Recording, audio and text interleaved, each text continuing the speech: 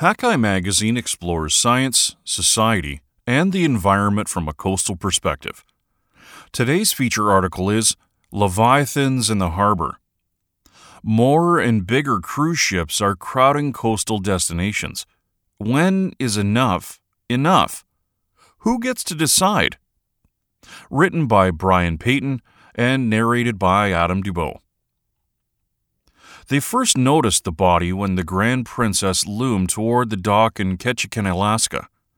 Those tasked with securing the vessel to shore spotted the limp, lacerated humpback whale pinned atop the cruise ship's bulbous bow.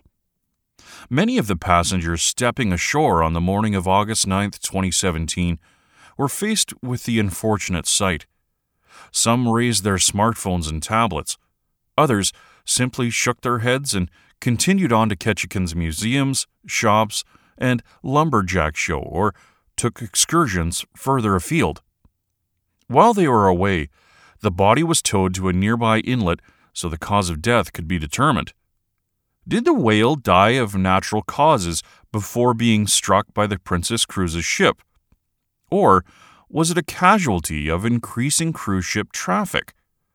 Later on, the passengers returned to the ship and continued north on a circuit that brought over 1 million people to Alaska that year.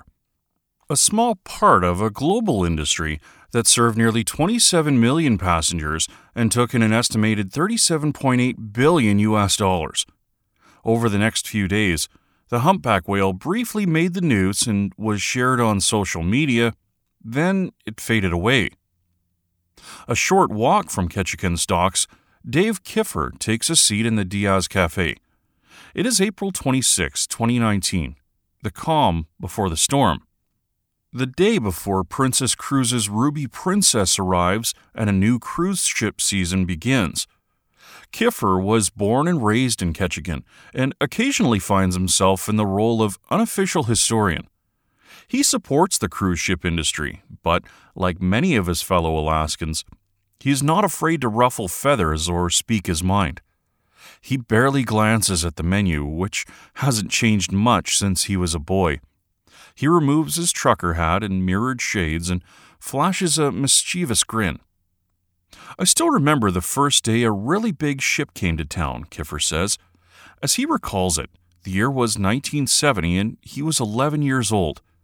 He and his father were out in their boat, heading to the oil docks for fuel.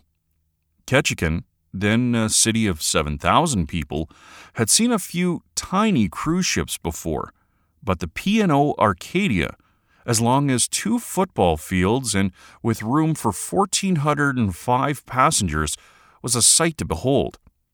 My dad went around it 3 times and was just staring up at the thing, he says.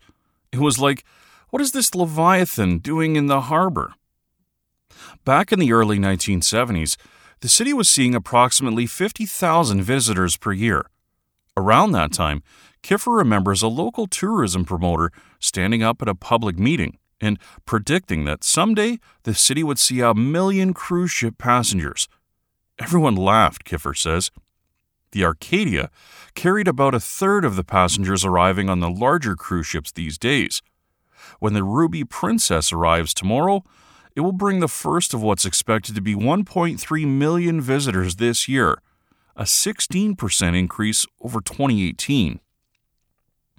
Located near the southern tip of the Alaska Panhandle, Ketchikan is a remote community surrounded by the rich waters of the Inside Passage and the emerald slopes of coastal temperate rainforest.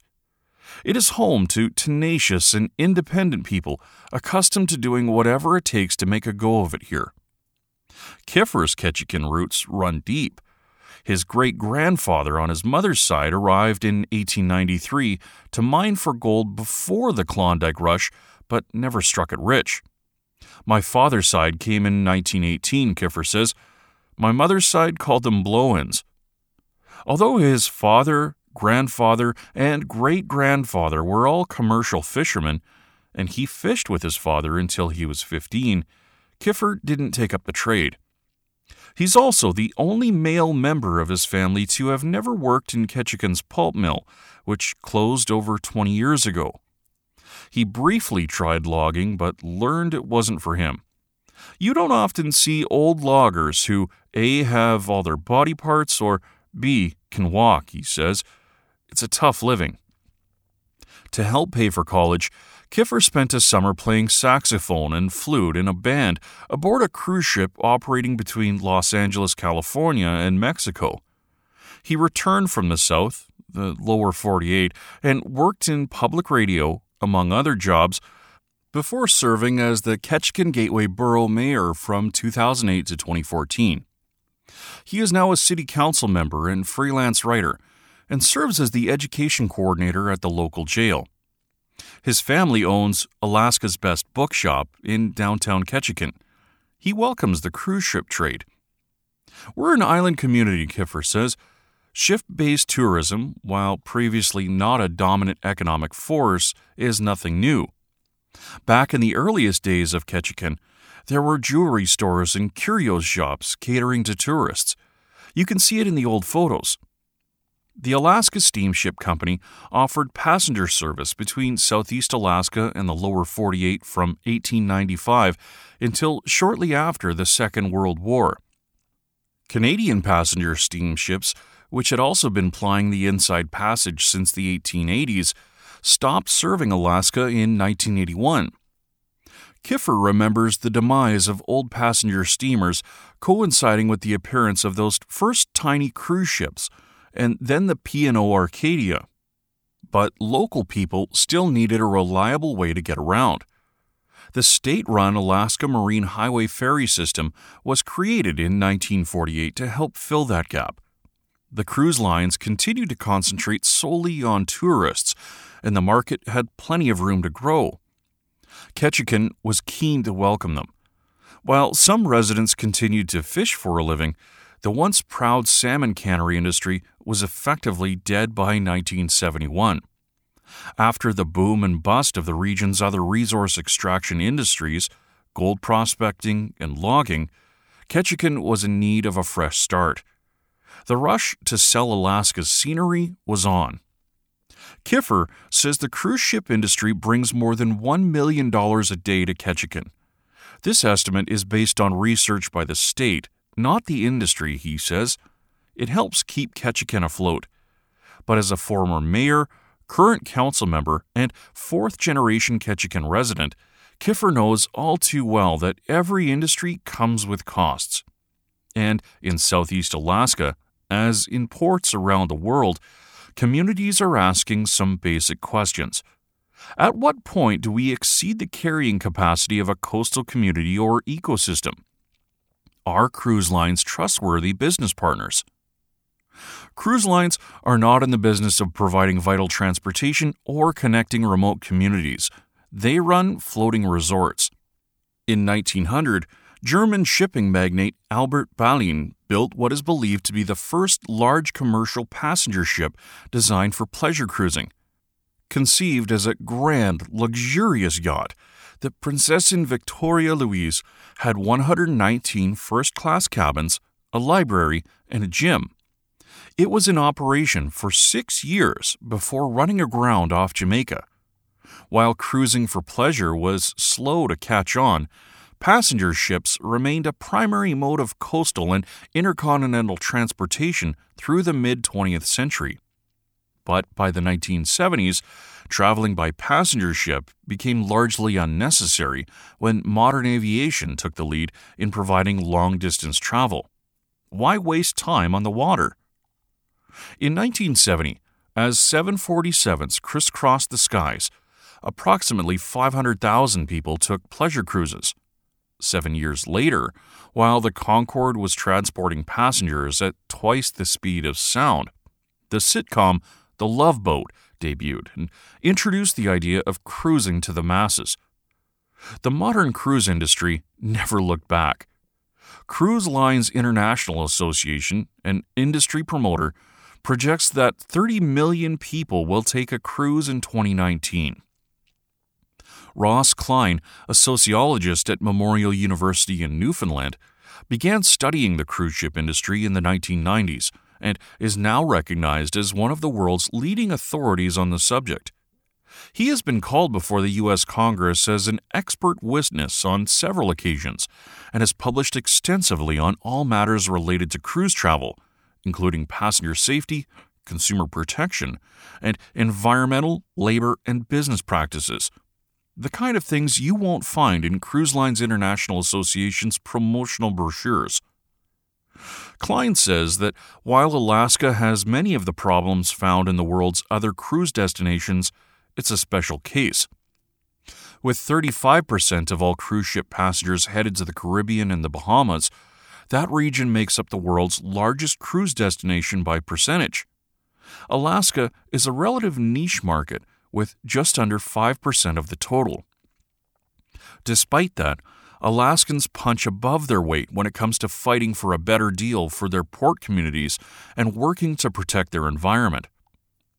Around the world, cruise lines sell the beauty of their destinations and tout the environmental responsibility, and yet they pollute the places they visit by burning sulfur-laden heavy fuel oil, known as bunker fuel, the gunk left over after the distillation of other fuels and non-distillable constituents. It's the dirtiest fuel available.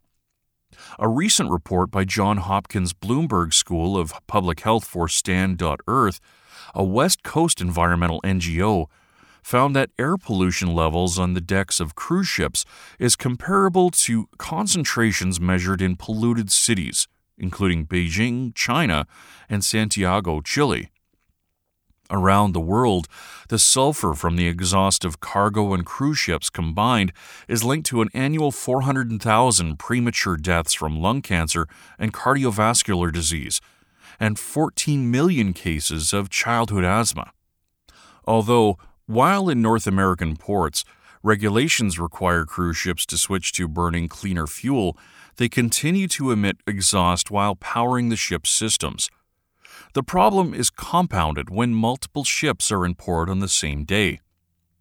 Recent research has also found that cruise travel makes an outsized contribution to climate change, and it begins before the ship leaves port.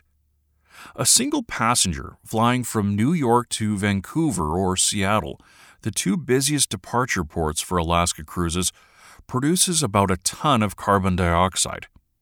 Double that if you're flying round trip. And once on board the cruise ship, the climate cost soars. The International Council on Clean Transportation, a nonprofit research group with offices around the globe, found even the most efficient cruise ships emit 3 to 4 times more carbon dioxide per passenger kilometers than a jet. Nature and Biodiversity Conservation Union, a German NGO, found that a mid-sized cruise ship burns up to 150 tons of fuel per day, which releases as much particulate matter into the atmosphere as 1 million automobiles. In 2015, in a move to restrict emissions, the International Convention for the Prevention of Pollution from Ships capped sulfur content in exhaust at 0.1% within 370 kilometers of shore in 4 different regions, including the North American Emissions Control Area. To comply with these standards, some cruise lines have retrofitted their ships with scrubbers. These systems filter some of the sulfur and heavy metals out of the exhaust through a chemical or mechanical process that includes spraying the exhaust with water before it leaves the smokestack. This process results in a concentrated sludge. Ships are not supposed to incinerate or dump the sludge at sea, but rather collect it in a holding tank for disposal on land. The International Council on Clean Transportation, which also sponsored research that exposed Volkswagen's diesel emissions testing scam, claims the scrubbers are converting air pollution into water pollution because, in fact, some cruise ships are dumping the waste at sea. Little is known of the effects of this sludge on the marine ecosystem, but studies have revealed that when mixed with seawater, each molecule of sulfuric acid results in the release of 2 molecules of carbon dioxide into the atmosphere, a clear contribution to climate change. Just 1 year after its sister ship, the Grand Princess, showed up in port with a dead humpback whale on its bow, Princess Cruises' Star Princess dumped its scrubber sludge overboard while tied to the dock in Ketchikan, in full view of passengers, port workers, and community members. The thick, black, oily substance could be seen floating on the water surface. That was July 23, 2018. The following week, a senior vice president of Cruise Lines International Association, speaking to the residents of a small cruise port in Rockland, Maine, claimed its members do not dump sludge into the ocean. But Cruise Lines International Association member Princess Cruises has a track record at odds with industry spin. Over nearly a decade, Princess broke the law, discharging oily waste through a hidden pipe from the Caribbean Princess on the U.S. East Coast, the U.S. Virgin Islands, and Puerto Rico. In 2016, it was fined $40 million by the U.S. Department of Justice for the offense and cover-up. Despite the scrubbers, there was a spike in complaints regarding air quality in Alaska ports in 2018.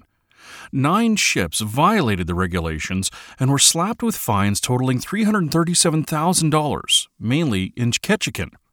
For a $37.8 billion global industry, the fines, Klein says, are just a cost of doing business, and a small part at that.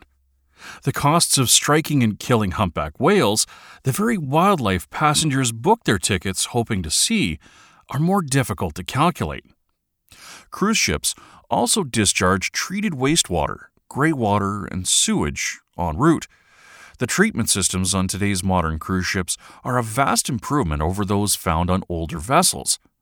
Discharging treated wastewater is legal under U.S. federal and state law under certain conditions, but the increased concentration coming from more and larger ships passing through the same sheltered waters is causing concern. So much so that in 2006, Alaska instituted its Ocean Ranger program, where U.S. Coast Guard certified marine engineers, or those with relevant degrees, board large cruise ships staying overnight in Alaska waters to ensure compliance with state and federal requirements pertaining to marine discharge and pollution. They watch what is being discharged, when, and where. Alaska is the only jurisdiction in the world where anybody is actually monitoring what cruise ships are discharging, Klein says. Despite the success of the program, which was created by Ballot Initiative and is paid for by a $4 head tax on cruise ship passengers, funding for the Ocean Rangers was vetoed in 2019 by Alaska Governor Mike Dunleavy, who was the subject of a potential recall initiative. The Ocean Ranger program, although in political limbo, is not dead yet. The state legislature has effectively overridden the governor's veto, but the Alaska Department of Environmental Conservation has announced that it does not plan to operate the program as originally intended. While the high-profile battle over cruise ship monitoring plays out in Alaska, what is all but forgotten is that most Alaska cruises pass through the fabled Inside Passage, which includes the sheltered waters off the coast of British Columbia. The state of Alaska issued citations for 9 violations for air quality in 2018. How many did the governments of British Columbia and Canada issue that year? Has either government ever cited violations or assessed penalties for air quality, improper waste discharge, or other environmental violations? Klein laughs at the suggestion. Canada doesn't have regulations to speak of, he says, given it doesn't enforce regulations when it comes to cruise ships. An independent science panel convened by the Ocean Conservation and Tourism Alliance showed cruise ships discharging wastewater in a marine-protected area of British Columbia's Inside Passage. This did not appear to capture the attention of Canadian authorities. Canada has only issued 2 citations for environmental violations since 1992, according to Klein, who keeps a list of offenses. During that time, the number of citations issued by the state of Alaska was in the hundreds. He says cruise lines take advantage of Canada's history of weaker environmental laws, monitoring, and enforcement, and the fact that grey water can be dumped anywhere in Canadian waters. He calls British Columbia the toilet bowl of the West Coast. For the cruise ship industry, environmental oversight can pose a minor irritant, but no real threat to profits. There are hard costs to operating vessels of such magnitude. Fuel and labor, for example. One way cruise lines keep costs down is by burning cheap bunker fuel. Another is by minimizing wages. Cruise passengers want a deal but expect to be catered to, and that requires lots of staff. This feat is made possible, Klein says, by underpaying and overworking crew members. International labor regulations do exist, but they are supposed to be enforced by flag states, the countries the ships are registered in. In practical terms, labor laws are not enforced on cruise ships, Klein explains, and the cruise lines employ whoever is willing to work the most hours for the lowest pay. Klein's research has found that cruise ship workers earn as little as $500 per month. They do get room and board, but many workers find the food provided either inadequate or unacceptable. Wait staff and room stewards earn more, but they could be working 6 to 10 months without a single day off. The working conditions are not humane, he says. People will talk about how they got a cheap cruise. The reason they got a cheap cruise is because it's on the back of the worker from the developing country. This pattern of exploitation is also part of the playbook when cruise lines deal with port communities. There are an estimated 1,000 cruise ports around the world. Instead of regional or national ports banding together to get better terms for port authorities and communities, the cruise lines pit them against one another, then successfully divide and conquer. They'll threaten islands with taking away business, Klein says. He points to the island of Grenada, boycotted for years by Carnival after the country instituted a $1 per passenger fee required by the World Bank to fund a garbage reception facility to deal with cruise ship waste. Carnival announced that they wouldn't pay it and abruptly pulled Grenada from its schedule. They pushed their weight around. This is an arrogant industry. The cruise industry's business practices reach far beyond the dock. At each port of call, cruise passengers are given a map listing shops with the best prices guaranteed, Klein explains. The practice evolved from a classic nudge-nudge, wink-wink kickback scheme to cruise directors before it became an established industry-wide practice. The price to be listed on those maps can be in the hundreds of thousands of dollars. Klein warns port communities and the media about accepting economic impact figures provided by the industry. His research has found insider reports overstated revenues and do not take into account hidden fees. I think the cruise industry, as it is today, is the epitome of capitalism run amok, Klein says. They own the rail cars in Alaska. They own the buses. They own the tour boats. They own the hotels. This is pure colonialism. Aboard the Ruby Princess, passengers are taking in magnificent views of fjords and waterfalls along the coast of British Columbia. Some are also on the lookout for whales. This time of year, humpback whales are migrating from Hawaii to their summer feeding grounds here and in southeast Alaska, where they feed on schooling fish such as capelin, herring, and lance. At this stage in the journey, 3 days at sea, passengers are also looking forward to Ketchikan, their first port of call. The Ruby Princess is a sister ship to the Grand Princess, the ship that pushed the dead humpback whale into port 2 years ago.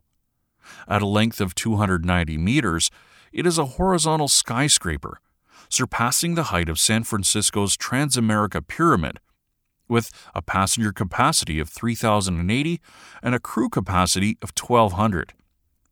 Spread over 19 decks are 1,542 guest cabins, 4 pools, 7 whirlpool spas, a dozen dining rooms, restaurants and snack bars, 8 showrooms and lounges, plus a casino, art gallery, fitness center, and shops. And yet, the new Royal Caribbean International ship Ovation of the Seas, which makes its Alaska debut this season, dwarfs the Ruby Princess at 347 meters long. just shy of the roofline of New York's Empire State Building. To serve 4,905 passengers, Ovation of the Seas houses 1,500 crew members and features a basketball court, skydiving and surf simulators, a rock climbing wall, and bumper cars. As the numbers of cruise ships arriving at Alaska ports increases, so does the number of passengers. Most ships have a capacity of between 3,000 and 4,000. On average, between 3 and 6 cruise ships stop in Ketchikan every day, May through September. This can mean upward of 10,000 cruise ship passengers wandering the sidewalks and streets of Ketchikan, a city of around 8,000. The day before the cruise ship season begins, workers are busy pouring concrete in downtown Ketchikan to widen the sidewalks near the port. But the Ruby Princess will tie up to the dock in 19 hours. The work won't be completed anytime soon.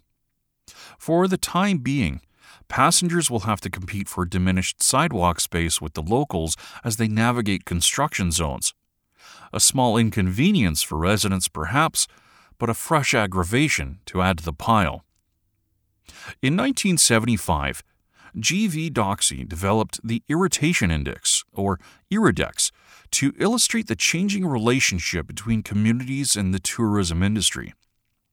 Essentially, it shows that locals have positive feelings toward tourists when there aren't too many, euphoria even about the benefits they can bring. But as the number of tourists increases, that euphoria devolves to apathy, irritation, and finally antagonism. This is not news to anyone who has ever been to or lived in an overcrowded tourist destination. Venice has attracted visitors from around the world since medieval pilgrims made it a stop on their way to the Holy Land. Now, an estimated 25 million tourists visit each year, and over-tourism, as it's come to be known, is threatening the very place they come to see. Cruise travel represents a highly visible and growing part of the problem. Massive cruise ships routinely crowd in on Piazza San Marco, obliterating the view of the canal from the square. As part of the No Grandi Navi, or No Big Ships movement, Venetians have taken to the water in small boats to block colossal cruise ships arriving in their city. Due in part to these highly visible protests, the biggest cruise ships will be rerouted to nearby Marghera, an industrial port on the mainland. The activists in Venice are not alone. Locals in Dubrovnik, Croatia, push to cap the number of cruise ships in their city to 2 per day. In Key West, Florida, voters rejected a referendum to approve a study on the feasibility of widening the cruise ship channel to allow for larger ships. In Spain, Barcelona, San Sebastian, and the Isla de Mallorca have all had anti-tourism and anti-cruise ship protests, part of a growing trend. Around the world, the citizens of port communities are pushing back against the cruise ship industry. But only governments have the power to impose regulation and oversight. The state of Alaska has shown that regional governments can take action, even if the fines imposed do not ultimately change behavior. Alaska has also shown that government leadership cannot be taken for granted. All the while, the cruise ship industry continues to grow. It all has the locals asking, louder than ever, when is enough enough? Who gets to make the call? At the Diaz Cafe, David Kiffer's 5th grade teacher makes her way to his table. She is one of many who wave or stop by to say hello. Kiffer says there are 2 types of people living in Ketchikan, and by extension, 2 types of Alaskans, those who stay for 5 years or less, and those who stay forever. He knows the old-timers, and they know him. They have seen him grow up and through his various incarnations, including his term as borough mayor, where he went toe-to-toe with the likes of Sarah Palin. He supports the cruise ship industry, but does not sugarcoat the trade-offs. I know a lot of people just refuse to come downtown in the summer because it's so chaotic, he says, and I get that. If there are cruise ships in town and buses or whatever, suddenly your whole life gets more complicated and that causes a lot of frustration. And it's not just the cruise ship passengers. Kiffer says cruise ship crews tend to take their precious time off in Ketchikan as well. So, in addition to upward of 10,000 tourists moving around, there could be thousands of crew members on shore.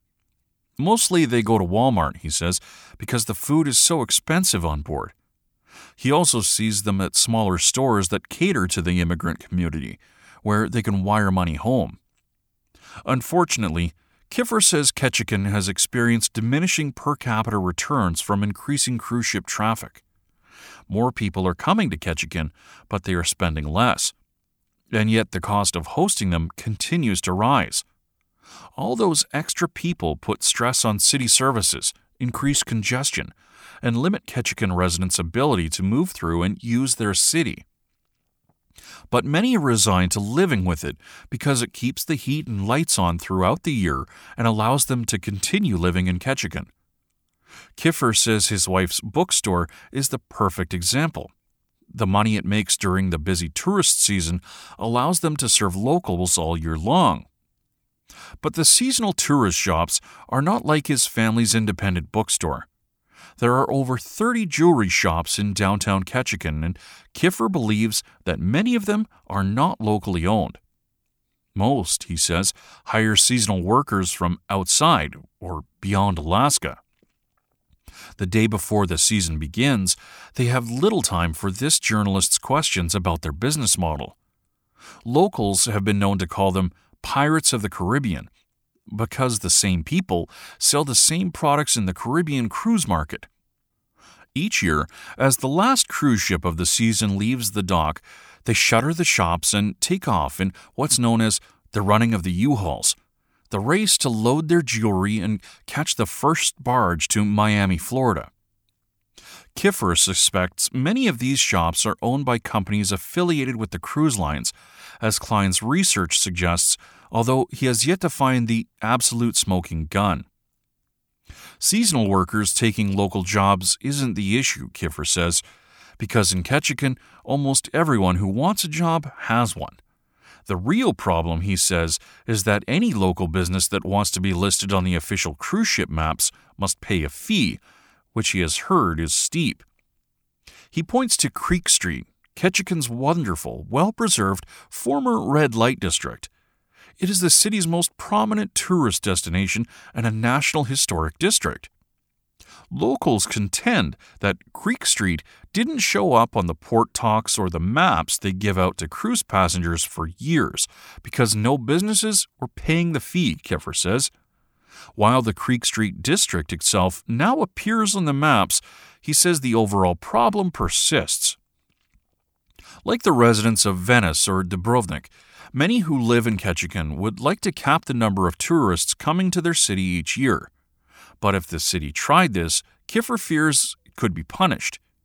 Does he believe the cruise lines would actually cut Ketchikan? I just know that the cruise industry is ruthless, he says. It's all about money, and they will make the best financial decision for them. Carnival basically bought Skagway last year. They own the docks there, the railroad, they own the town. In fact, he says, Norwegian Cruise Line has shown interest in Ketchikan. We've actually gotten overtures. The first passengers of the season make their way down the gangplank just after 7 a.m. They are followed by a surge of people wearing everything from shorts and flip-flops to hiking boots and puffy coats under fair and clearing skies. Some march ahead, some wander arm in arm, others lean heavily on their walkers. They disembark the Ruby Princess to get a glimpse of the real Alaska, or to simply stretch their legs and shop. Princess Cruises is celebrating its 50th anniversary in Alaska in 2019. Their commemorative brochure features a robust humpback whale leaping free of the water. The first inside spread shows a handsome couple holding hands as they tread across a glacier. Although Alaska's ports of call are interesting, they take a back seat to marketing the state's wildlife and wilderness. But these top draws are under threat. Over the past 50 years, the annual average temperature in Alaska has increased at twice the rate of the global average temperature. Of Alaska's 100,000 glaciers, 95% are thinning, stagnating, or in retreat. Up here, where climate change is already having an outsized effect, the growing disconnect between marketing and reality is becoming impossible to ignore. Even the whales are showing us that all is not well. The humpback whale delivered to Ketchikan on a cruise ship's bow 2 years ago died of injuries consistent with a ship strike. It was the second such incident reported in an Alaska port in as many years. A necropsy found that the individual, nearly severed in two, was an otherwise healthy subadult male. An international registry of whale fluke photos and biographical information did not yield a match. He'd yet to make his mark. He might have gone on to live 80 years and clock as many as 9,700 kilometers on each of his annual migrations, a cumulative distance to reach the moon and back. Ship strikes remain a threat to whales worldwide. In southeast Alaska, 7 collisions involving whales were reported in 2017, mostly involving smaller vessels. On average, cruise ships travel at 16 knots and faster throughout most of the region. Engine noise coming from the back of big ships can be blocked by the vessel itself, a phenomenon known as bow null effect, rendering whales in the way unaware of the impending threat. Most cruise ships have protocols in place to help reduce the risk of striking whales, but even if alerted, the crew may be unable to change course in time.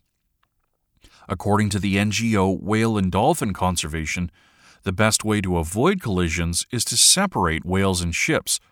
Short of that, by slowing ships below 10 knots. While cruise lines can't guarantee whale sightings, they can, for now, deliver on the advertised glacier.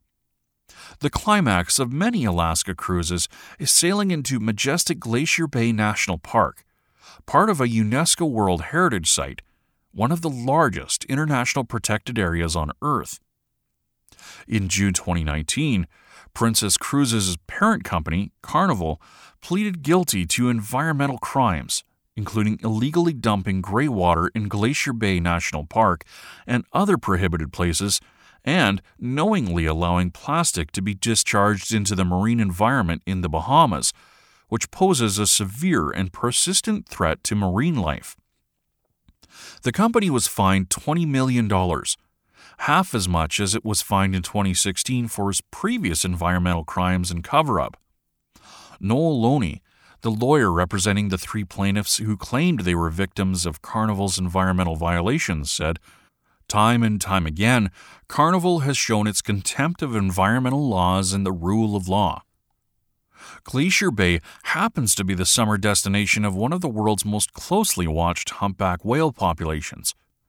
In 2013, after 10 years in which the population nearly doubled, the number of humpback whales returning to Glacier Bay began a precipitous decline. In 2017, researchers counted just 85 individuals, a 47% decrease since 2013. Many of those showing up appeared abnormally skinny and malnourished. Some were infested with skin parasites.